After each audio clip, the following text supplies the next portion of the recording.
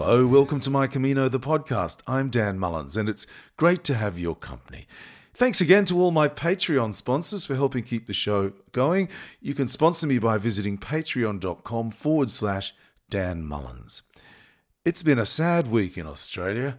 Two of our most cherished performers, Judith Durham and Olivia Newton-John, have passed away. Judith was in her late 70s. She was the lead singer of a group called The Seekers, a band that formed in Melbourne and played in coffee shops in a vague likeness to the Greenwich Village folk scene that produced people like Bob Dylan. The Seekers went on to have 3 number one hits in the UK and actually knocked the Beatles off number 1.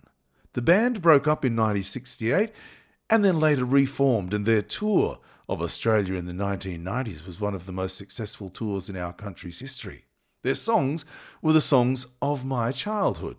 The ABC, that's our public broadcaster, would each week dedicate an hour of its broadcast to play songs for children.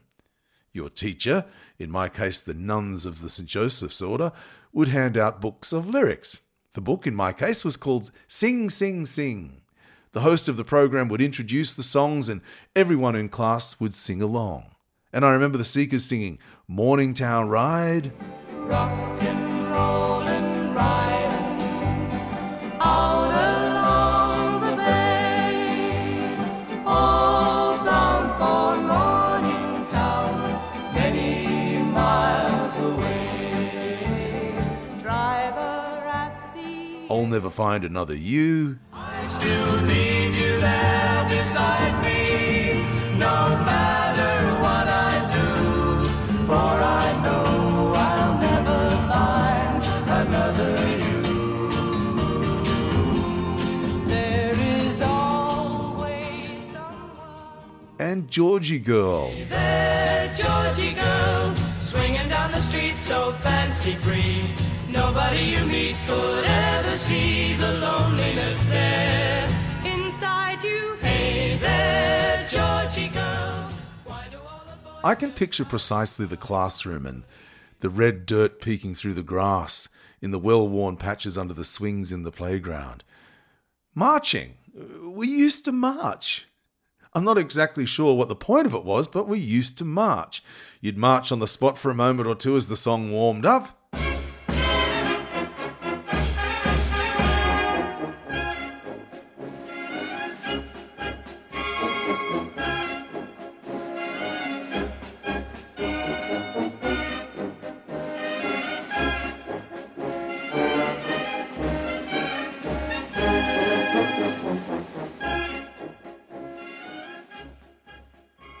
Marching in formation around the perimeter of the playground, the music piping out of old Toa speakers. Ah, primary school, and if you were really good, you got to ring the bell. So I learned those Seekers songs 50 years ago, and I still sing them today. The Seekers hold a very special place in the psyche of Australians. And I saw it firsthand last year. I was booked to perform at Sydney Airport. It was the first day interstate flights were arriving in Sydney in the wake of the pandemic. Sydney Airport wanted a big song and dance to welcome the first passengers. So my friend Ted and I played. He played banjo and I played acoustic guitar. We played songs for the people gathered at the gate waiting to board, and then when the plane arrived, for the people disembarking. It was a big deal. I was on the news on TV, and there were cameras for all the big TV networks, and I, of course, knew some of the journalists, one of whom was, and is, a very big name in Australian media. And Ted and I were playing the Seekers' I'll Never Find Another You. And these two media gurus that were there were openly weeping. They were crying. I went over to them later to say hello, and they both said, "Oh, Dan, you really got us going there. I think it was the Seekers." And I said, "Yeah, you know, it's funny. I play that song at every gig I do, and it does make people cry. It's just one of those songs." And Judith Durham and Olivia Newton-John were just those very special performers. We loved them. They'll be sorely missed. A song can take you places. The Lebanese-American writer, poet and artist Khalil Gibran once said, "Music is the language of the spirit. It opens the secret of life, bringing peace, abolishing strife.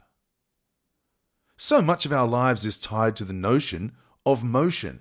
We need to hustle, we need to think, we need to overthink. So much stress and so little time to sit and listen to what thrills and soothes us. Finding peace is just so difficult in 2022, and it will continue to challenge us while we remain in a state of constant searching. So what if there was a way to take back control of your life? I first interviewed Karen Kaiser on the podcast almost a year ago. I think it's episode 229. Karen is the founder of Radical Simplicity and author of the international bestseller Lighten Your Load. We talked about how to clear a path for our best selves to shine through. Karen has also written the Camino books, Your Inner Camino, Your Pocket Guide to Inspiration and Transformation along the Camino de Santiago, and After the Camino, Your Pocket Guide to Integrating the Camino de Santiago into your daily life.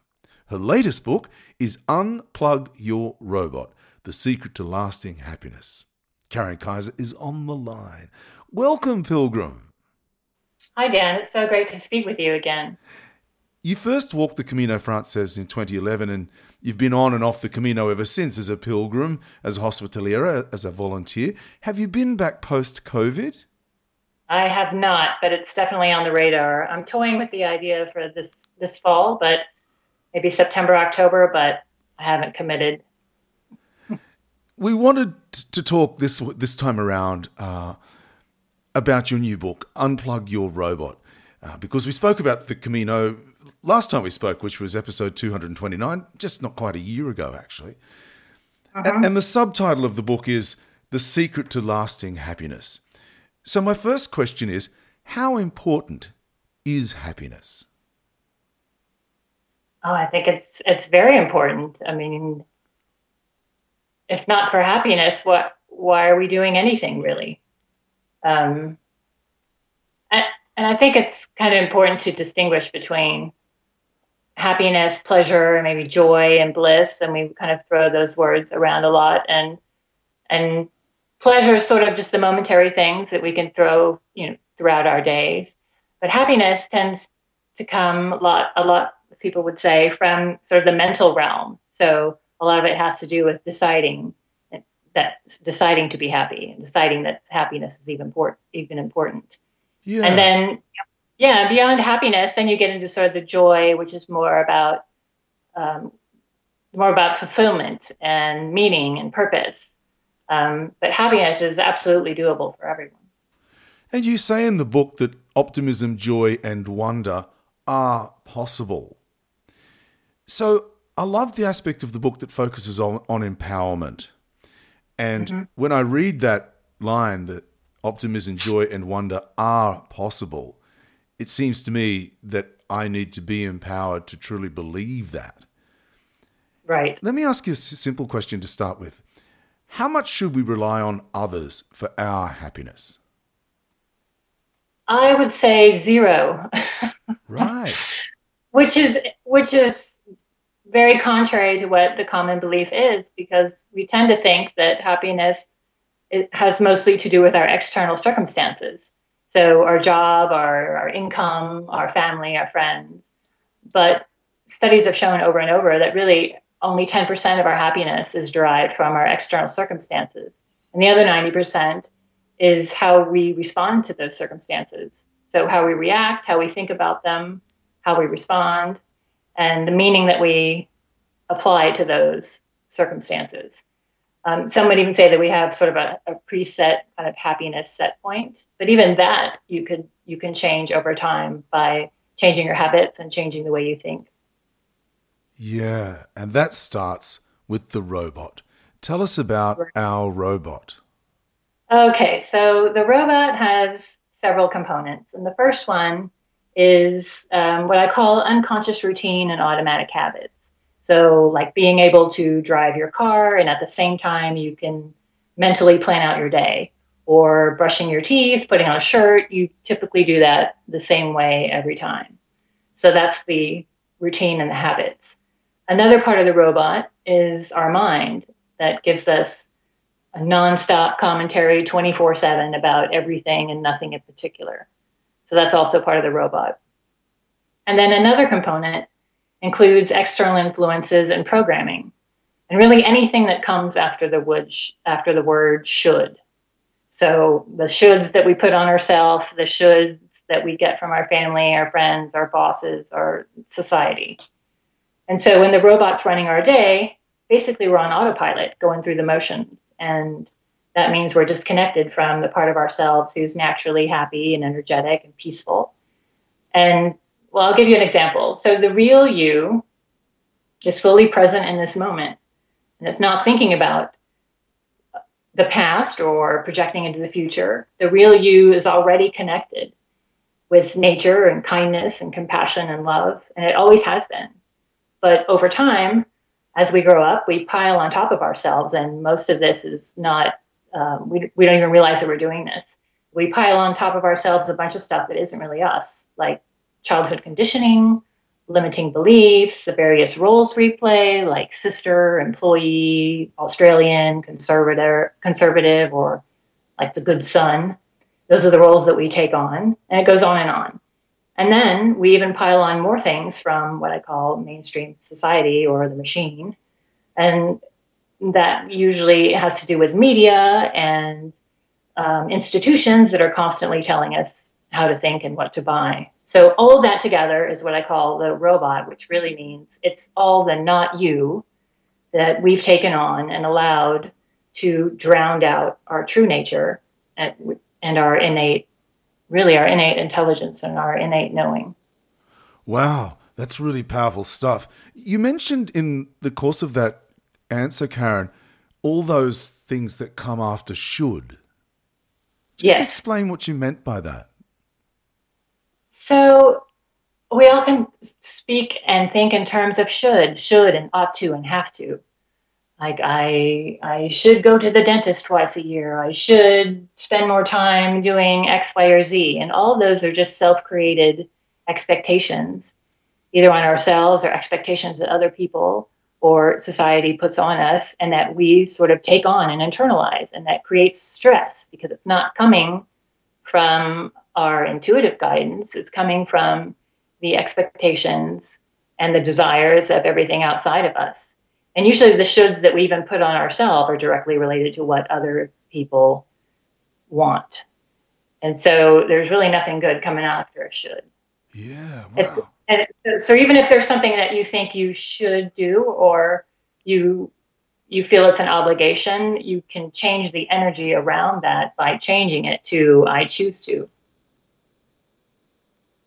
Right. Because you are choosing to do it regardless. Yeah. But when you put a should on it, then it all automatically puts you sort of in a victim space that, I don't have any control over my own life.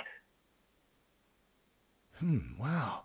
You write about waking up feeling anxious. That's the robot. What's something I can do to avoid waking up feeling anxious, a sense of anxiety? One thing I like to do is to take care of that before I even go to bed. So what I used to do was get into bed and then start mulling over everything that went wrong in the day. Or I would somehow think that that's a good time to start planning the next day, which does not lead to restful sleep. And then it's very hard to turn your mind off when you do that.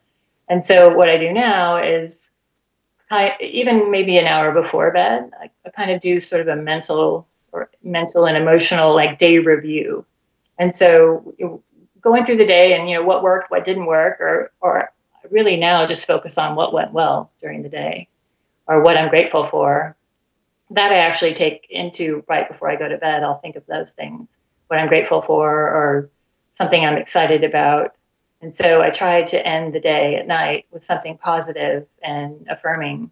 So I'm not churning over those things at night. So what happens often is that if we go to bed with sort of unfinished emotional business from the day, that's where we get those strange dreams because our subconscious mind is really going to try to work that out while we're sleeping because we didn't deal with it during the day.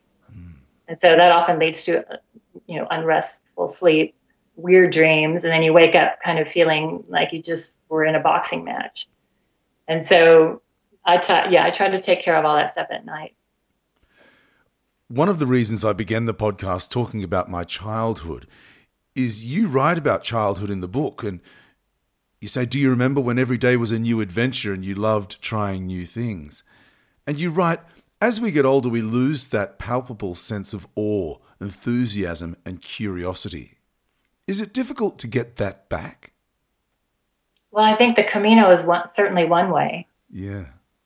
Yeah, at least it was for me. It's by putting yourself in an unfamiliar environment where you have to step away from your routines and obligations, you can see things with fresh eyes. And especially on the Camino, when there isn't sort of a part of the schedule of just kind of walking, you can really do whatever you want.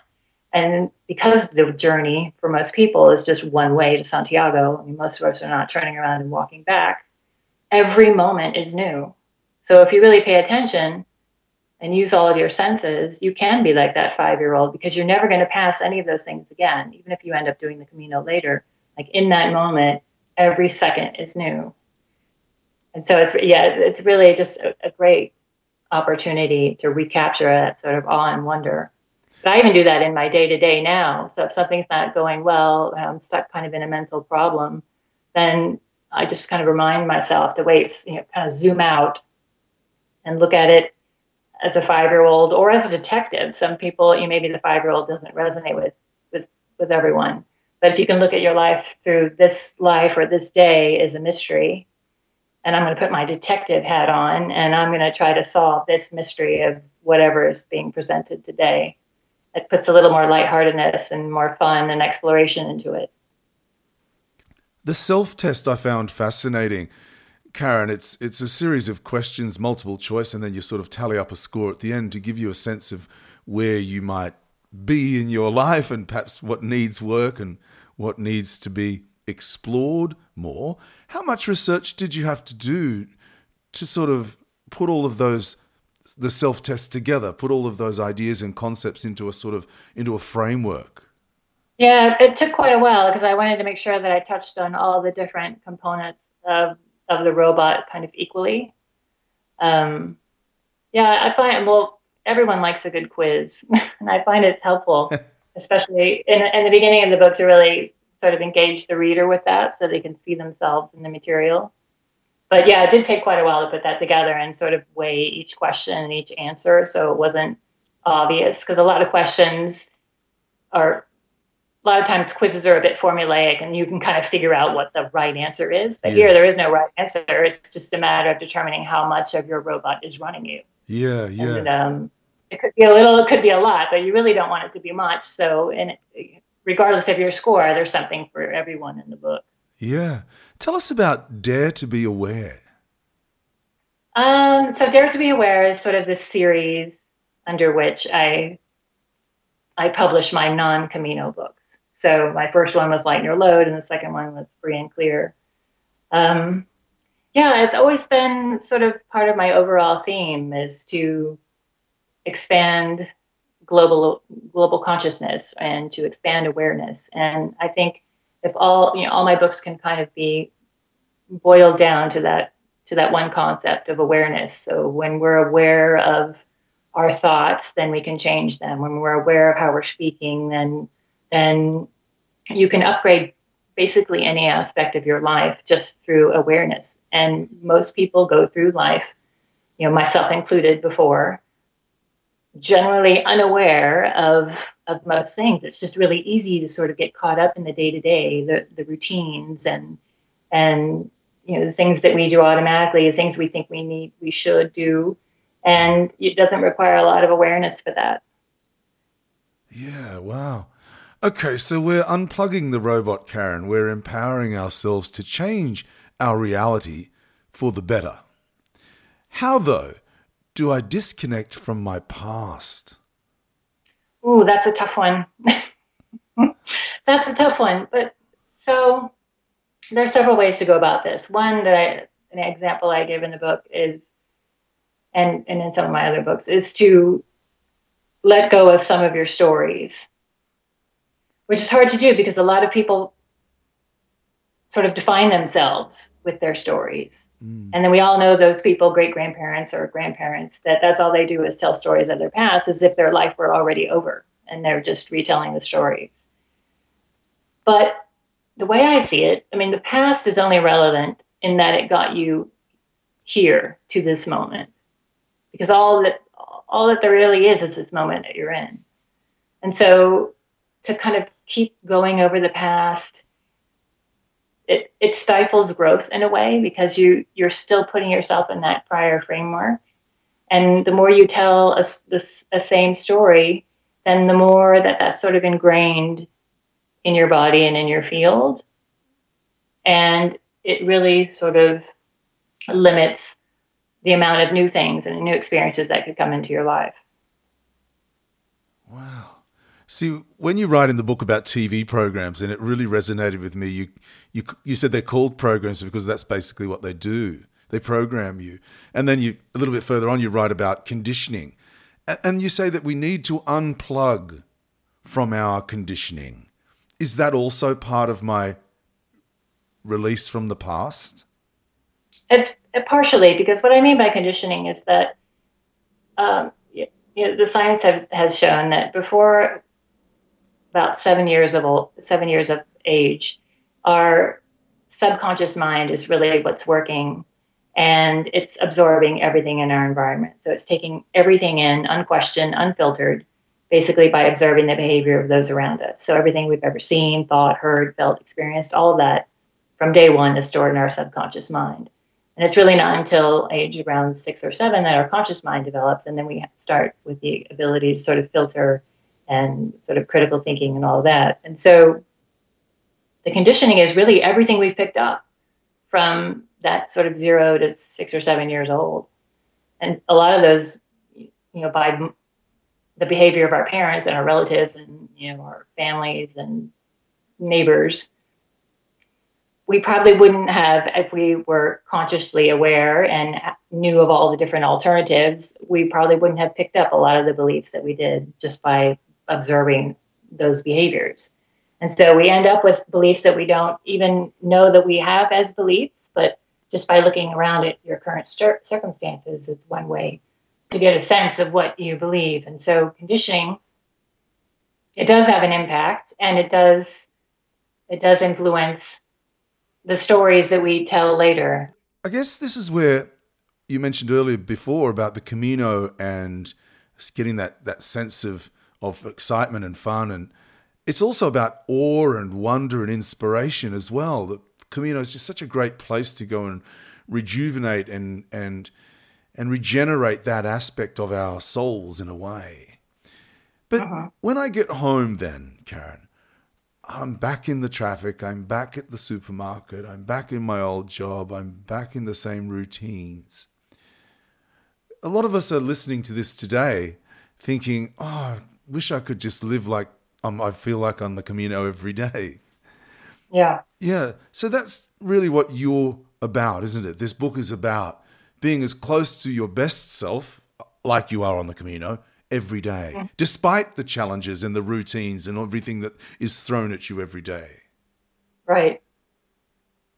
And a lot of that is about you have to make space for that. So what happens often, even when we come back from the Camino, is that it's very tempting to sort of jump back into your previous roles and relationships and your habits and your routines. It's very tempting to do that. But most of us also come back with the realization that, hey, I was perfectly happy with everything that I needed on my back. And then we get back home and we see all of our stuff and our possessions, and it can seem overwhelming and almost excessive what we have.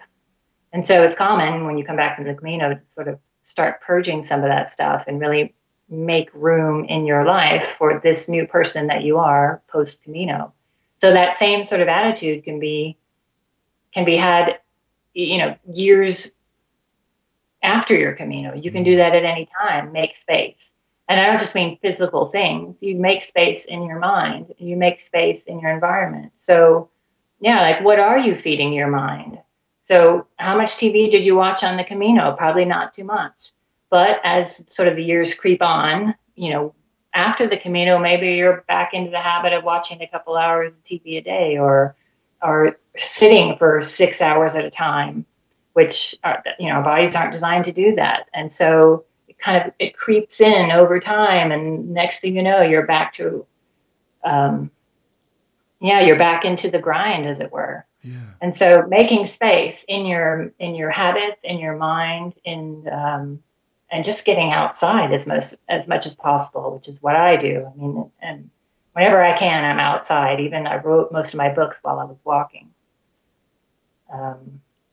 So it can be done, but you have to make space for it. Yeah. Yeah. I was fascinated, the piece that you wrote about they, They, they. Tell us about that. Yeah.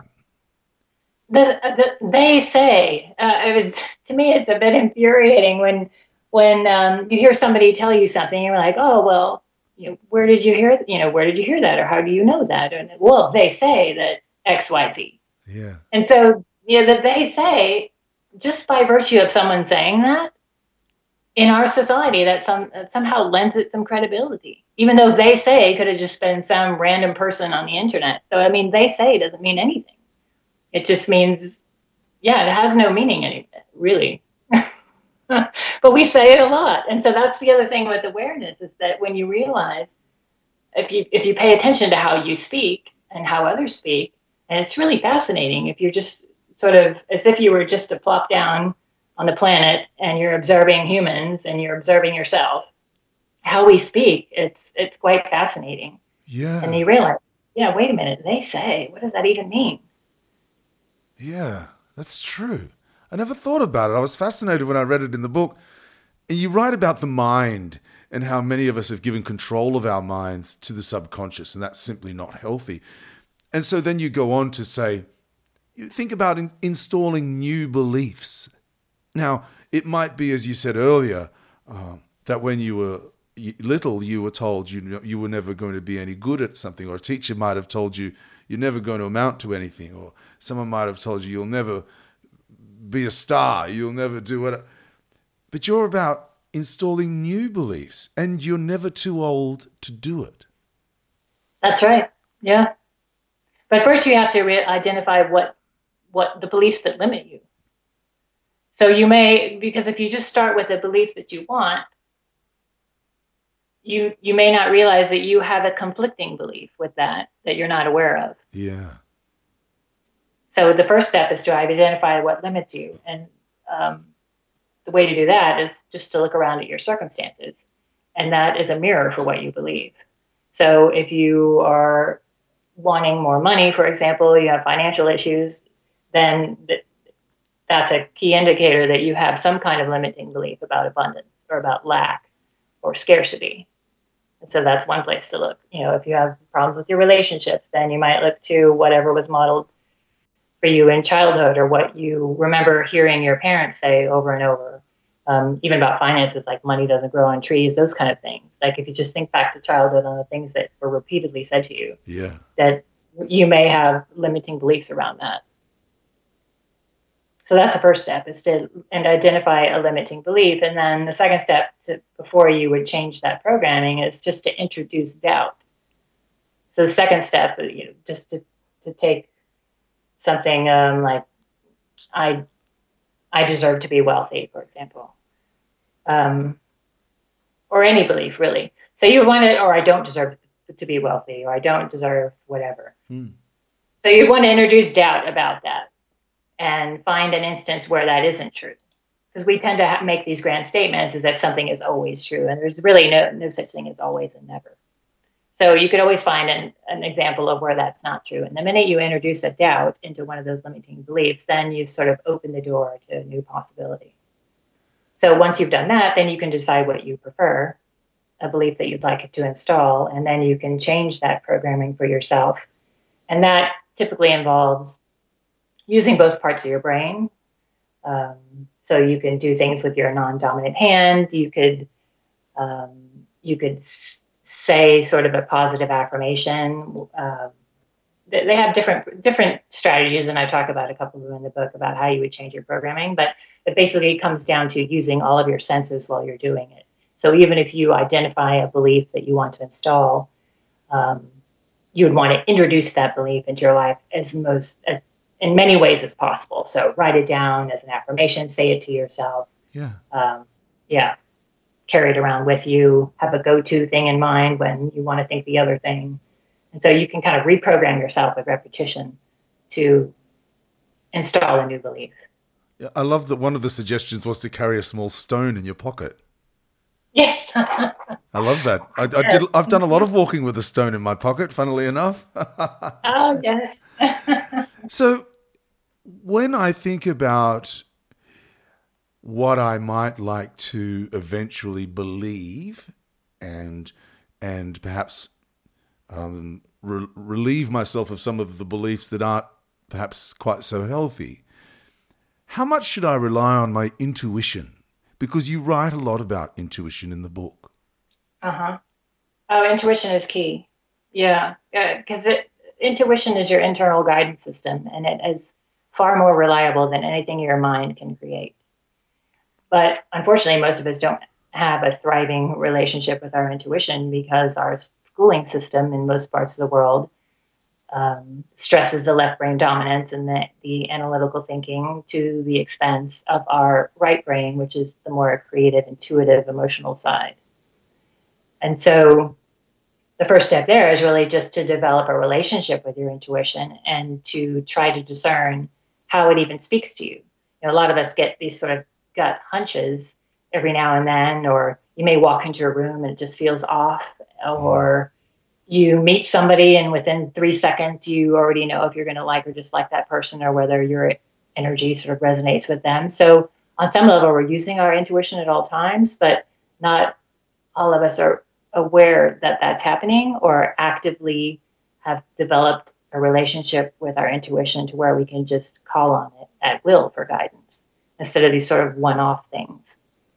So yeah, for that you would have to determine how your intuition speaks to you. And again, that comes back to paying attention and awareness. Some people, when they tune in, they can see something, in their mind's eye, they can get a vision. So maybe vision and seeing is the way their intuition speaks to you, or maybe you just hear things in your head. It could be your own voice, or it could be another voice. You might get intuitive hits that way. Or for me, I often just feel something in my body, or I just know something. Like, I don't know how I know it. I didn't hear anything, I didn't see anything, but I just know something. I don't know how I know it. And so that's another way. If you develop your intuition enough, then you can get information from all of those methods. But in the book, I kind of give examples on how you would just figure out which is your dominant way that your intuition speaks to you, and then you sort of just develop that one first, so you can get some feedback and you can start using it right away, and then you can develop the other channels. Yeah. I find it fascinating. I really do. I have to say, just in the last 10 days, I have been thinking about my old agent. He wasn't just my agent, he was my friend. We were great friends, and we developed a very close relationship. And I was thinking of him, and I thought, I haven't spoken to James in so long. I'll quickly send him a text. So while I was waiting for the dinner to cook, sent him a text, say, hey, mate, hope you're well. Just thinking of you. Don't know why you popped into my thoughts this week. And he wrote straight back and said, that's because I broke up with my wife a week and a half ago. Oh, wow. And I was like, what? So it was just something resonated with me from across the way. I don't know what it was, but I just couldn't believe that he was in my thoughts. That was intuitive. It was something, it wasn't just me thinking of James, it was me thinking, hey, James is in my thoughts, I ought to reach out. Something's is resonating with me for a reason, and it was a reason. Right. Yeah, it was more than just a thought. Uh-huh. Yeah, more than just a thought, which takes me to my next question. And you quote Samuel Taylor Coleridge. I love this quote. The happiness of life is made up of the little charities of a kiss or smile, a kind look, a heartfelt compliment. How important are random acts of kindness in helping to unplug our robot? Oh, I'm big on that. But I love random acts of kindness, but I actually call them more deliberate acts of kindness. Because deliberate ones, they actually require a little bit of front-end planning and then actively looking for ways to be of service. So the random ones, they're great too, but then it's just kind of up to whenever you feel like doing a random act of kindness. So I tend to do this at least once a month. I'll dedicate a whole day to this, of deliberate acts of kindness. And I'll spend days in advance or even weeks in advance thinking of new things that I might want to try as a deliberate act of kindness. And even thinking about an act of kindness increases your own happiness. Mm. And so any act of kindness has sort of a ripple effect, because you just thinking about an act of kindness, whether or not you even do it, is going to increase your happiness. And that just extends out into your field, and whoever you're in contact with, whoever's in your house, is going to feel that energy. And then if you actually act on the act of kindness, the recipient of the act, of course, is benefited and uplifted. Anyone who happens to be nearby and witness the act is also uplifted. And then it just carries on to everybody in all of those people's lives. So there's a ripple effect. And it makes you happy. It does. For those of us that have been on the Camino, we've experienced that. I mean, for me personally, on the Camino, that was one of the things that stood out the most for me. It was just those random, small, it could have been the smallest act of kindness, had such great meaning. Yeah. Because you don't know any of these people, and they're from all around the world. You don't speak the language, and next thing you know, someone's doing something, and no matter how small, and you burst into tears. It just like happened to be the right thing at the right time, and when you were having a bad day or a bad hour or whatever. So that part of the Camino really had an impact on me, and it wasn't until after that I decided to make acts of kindness. It was years later, a part of my a consistent part of my life. Yeah, fabulous. Staying with the Camino, you write in the book about creating a new story and who you are without the old story of your past jobs, previous relationships, or current bad habits, who you are without your university degree, your roles, or your accolades, labels, and circumstances. And as I say, it takes us back to the Camino. So often you're walking with someone or talking with someone, and you never get around to asking them what they do for a living. It's just you. Yeah. It doesn't matter. It doesn't matter. I don't even like the phrase, what you do for a living. So we're obsessed with doing, at least in the Western world. And then what you do for a living would suggest that you have to be productive in order to justify your very existence. So I don't even like the phrase, but yeah, it doesn't matter what anyone does for a living. Whatever. Yeah, who cares how somebody makes money, which is really what the phrase means. Yeah. How do you make money? Yeah. And what you do for a living, it doesn't really tell, people think it does, but it doesn't really tell you anything about the person, about the essence of that person. It tells you how they maybe spend several hours a day, or how they spend, what skills they might have. But it doesn't tell you about the person, about the essence of that person. And that's the refreshing thing about the Camino. We all just kind of intuitively know that, instinctively know that. And it doesn't even occur to us to ask, really. What seems more interesting is where you're from and where you started, and, how long have you been walking, and, yeah. and why are you walking, and, what are your dreams or your plans? Things that we don't talk about in the day-to-day typically in sort of our non-Camino life. I know personally, I didn't grow up with anyone asking me about my dreams, or I didn't talk about that stuff with my friends or family. Or, what are your dreams, and what do you hope for, and what are you excited about? Those are the things we should be talking about. On or off the Camino. Yeah. Rather than what happened. That's the thing with that exercise about your stories, is that we're sort of conditioned to talk about what happened and what happened. Newspapers, all forms of media, it's all about what already happened, and most of it's negative, because that's what sells the newspaper. But nobody's talking about what's happening. What are we doing? What are we excited about? What's our vision, our inspiration, our excitement? What are we creating? Wow, that's a really for me, that's what it's all about. That's what it's all about. Yeah. And really, the Camino is sort of what people are doing before those questions come, because the Camino for a lot of people is kind of coming to peace with it, whatever was that got them on the Camino. And then after the Camino is about it's about that new space, that creating the new, whatever that is. Okay, so a couple of questions, but my last question about the book is, what now? My robot is unplugged. What now? Is it though? Yeah. The thing is, the robot, it's not one of those things that you can just unplug in one go because there's so many components to it. I'm not suggesting my robot is unplugged by any stretch of the imagination, Karen. I'm simply saying, once I finish the book and I've worked my way through it, then my robot might be... My robot is actually on my back at the moment, like jumping up and down, like slapping me on the face, poking me in the eye. I have a little toy robot on my desk looking at me going, there's still work to do. Yeah. Oh, no, I'm not suggesting I'm unplugged. No way. But, I meant for myself, but yeah. Yeah. But what now? So when... But it's an ongoing process because, yes, there's the unplugging is kind of one half of the piece, of the puzzle. It's one half. The other thing is, what are you going to plug into once you've plugged that, unplugged from that? So it's really about plugging into you. It's about connecting to your essence and the you that came in here to this planet, to this life, without all that stuff that you've added on since. And so, it's about, and that's where sort of the vision and the imagination and the dream and what are you excited about comes in, because that's when you can access, what are you here for? Like, what are your gifts to share?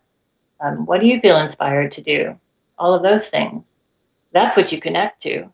And I think nature is a great way to do that, because when you get out of our man-made structures, which we're in an inordinate amount of time, over 90% of our day is spent indoors.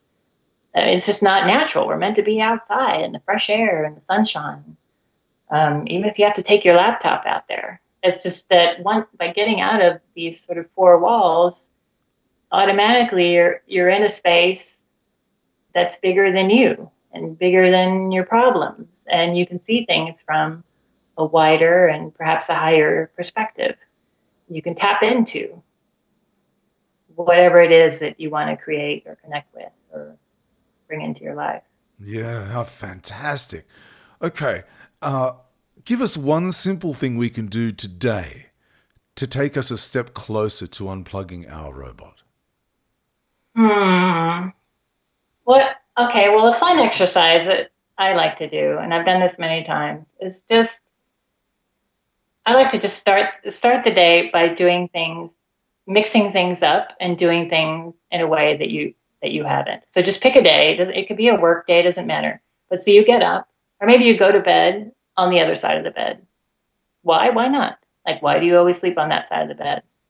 Or sleep with your head where your feet are. Do something different. Just mix it up. And the minute you mix things up, you automatically become more alive because you're not going through the motions. So try putting on a shirt in a different way. Put the other arm in first. Most of us don't realize that we put the same arm in first every time.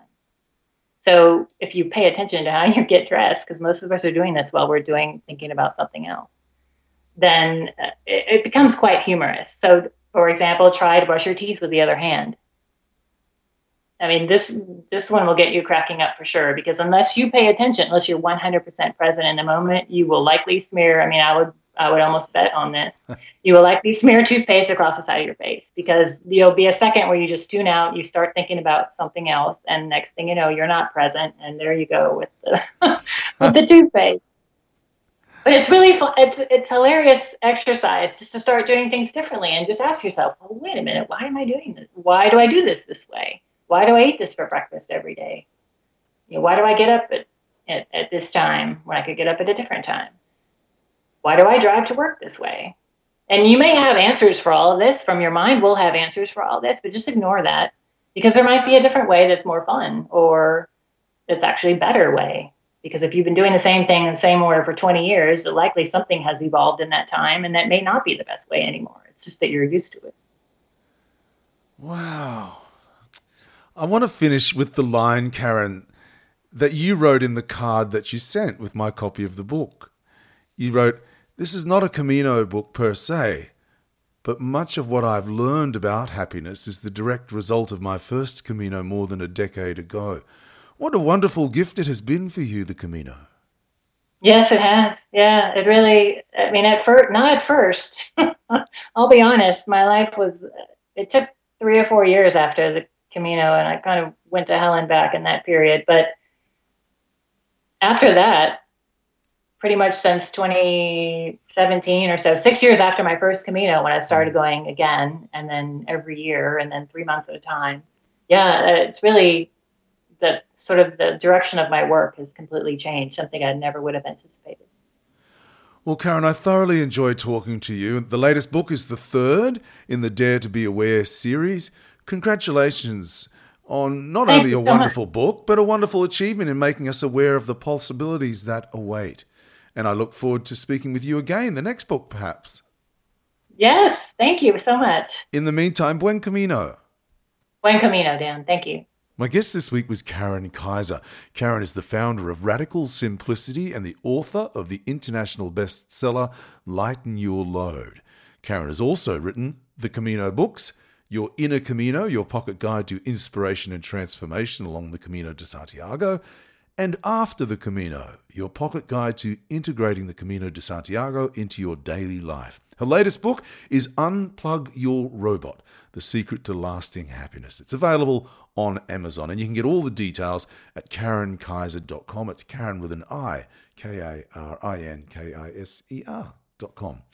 A special thank you to my Patreon sponsors who help keep the podcast alive and well. Thank you for your kindness. And thank you all for your company this week and every week. Until next week, I'm Dan Mullins. Buen Camino.